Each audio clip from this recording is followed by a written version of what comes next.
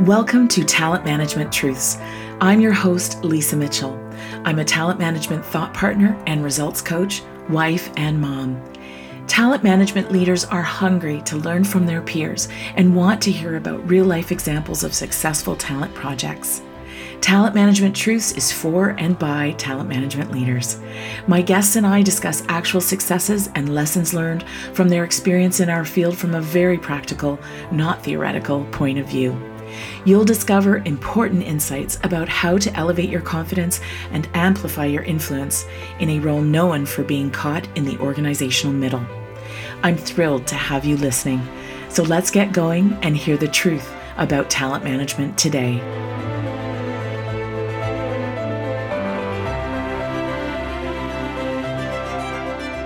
Welcome back to Talent Management Truths. I'm your host, Lisa Mitchell.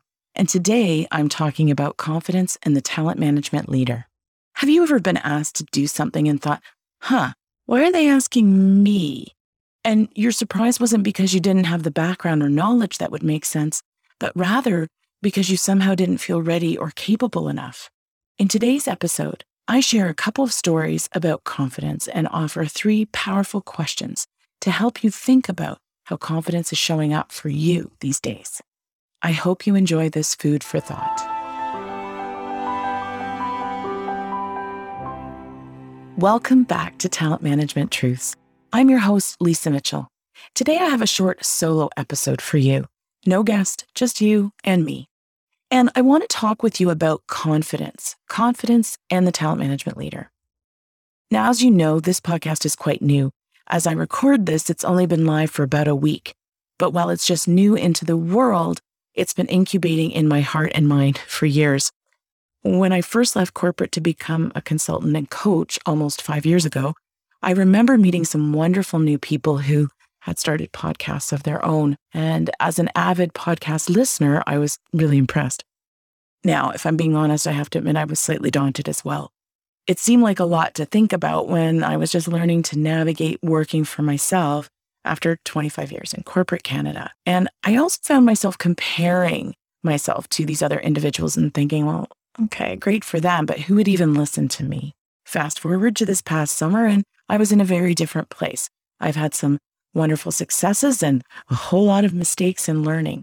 I had gotten crystal clear that my purpose, and this is important, my purpose is to give talent management leaders like you the support you deserve so that you can expand your positive impact on the collective working lives of thousands of people over the course of your career. This is important because this clarity of purpose gave me confidence and made me realize that it was time to reach more of you, hence the podcast. So I set my launch date and worked towards it. In the process, I started to reach out to talent management leaders in my network to invite them to record an episode with me. And what did I find? Well, I was actually a little surprised that many of them were surprised, some even hesitant to come on the show. And when I probed a little bit about why they were surprised to be asked or hesitant to come on, I learned that it was common for them to feel that they didn't think they had that much to offer my audience, who happened to be their peers. Now, in each case, I was able to help them see it differently, and most agreed to come on the show. But it reminded me that in our profession, in the functions of learning, human resources, organizational development, it's common for leaders to sometimes feel less than the leader of the revenue generating departments, perhaps, and not as serious or important as operations or risk management maybe. You know, we've all heard the saying over and over, there are no training emergencies after all. And maybe we start to think, okay, well, if there's no emergencies, then maybe we belong lower on the totem pole, so to say. Now, I'm not saying that talent management leaders lack confidence, period. I am saying that they sometimes misplace it, kind of like their eyeglasses or their keys. So why is this the case? Well, I believe it has to do with the change in context. Or maybe for some, they started to believe that they were less important than the sales and operations folks. It's so interesting that when we've taken a hit to our confidence or we change contexts, we often overlook what we bring to the table. Do you relate to this? I observe this with my clients all the time and with myself. So here's a little story. When I left my corporate career, I immediately enrolled in a coaching certification program. Okay, it was my dream. I wanted to do it for a very long time. And near the end of my training, before I was even certified, my own coach, who I admire immensely and was a bit in awe of, he approached me about coaching some leaders with one of his corporate clients. And I thought, oh my God, hire me. What's going on here? And I was supremely flattered. I was also rather gobsmacked. So in our first meeting to discuss the opportunity, we chatted and he gave me a little context about the opportunity. Near the end, he asked, what questions do you have? And it just came spilling out. I said, well, I'm so flattered that you've approached me and I'm really confused. Why me? And I felt silly saying it. And at the same time, I really was curious. I really didn't get it. Well, as all coaches, as the best coaches do, he answered my question with a question. And he said, if you were in my shoes, looking at your background and experience, what would you see? And that was it. Oh my God. So I kind of held the mirror up. And it was fascinating because I had such a strong image of myself at that time as a beginner, a student, a baby entrepreneur, that my confidence was really low. And I'd completely dismissed the value of my 25-year career as a corporate leader and leadership development subject matter expert. So, here I'm realizing, wow, my background, all of that experience combined with my coaching skills really provided a lot of credibility, which is key when someone like him was pitching new team members to a client.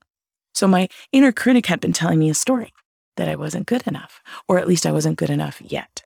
Coming back to the podcast example, I clearly wasn't ready to start this project 4 years ago, but I can also tell you that I still didn't feel fully ready for it over the past few months. It was scary. You're putting yourself out in the world more. And yet I chose to trust that I could make it happen like I have so many other high stakes initiatives in the past. I chose to trust that the right people would come on the show and the right people would listen to it.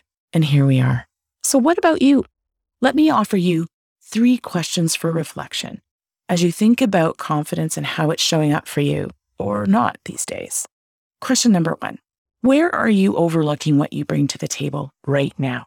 Where are you forgetting all your strengths or experience because of a kick in the confidence gut or maybe a change in context?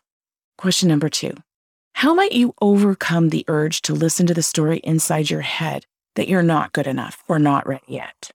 Question number 3, what's the shift you need in order to actually feel as confident as you might appear on the outside? I hope these 3 questions help you open up some new possibilities for yourself as you give yourself the gift of reflection. And if you have questions or comments, drop me a line at lisa@greenappleconsulting.ca. I'd really love to hear from you. Likewise, if you feel you could use a little help getting clarity around what might be holding you back from feeling more confident, book a complimentary clarity call with me. It's completely complimentary. There's no obligation. The link is in the show notes. And in this call, we'll dig into what's going on for you right now and figure out your most important next step. In the meantime, thank you for listening to this episode of Talent Management Truths. Thank you from the bottom of my heart for tuning in. If you enjoyed the show, please share it with your colleagues. Better yet, head over to iTunes and let us know. When you subscribe and leave me a 5-star review, not only do I glow from within, but more people will learn about the show and why they should listen. Oh, and each month, I'll select one lucky reviewer to receive their free personal True Tilt profile. Until next time, keep telling the talent management truth.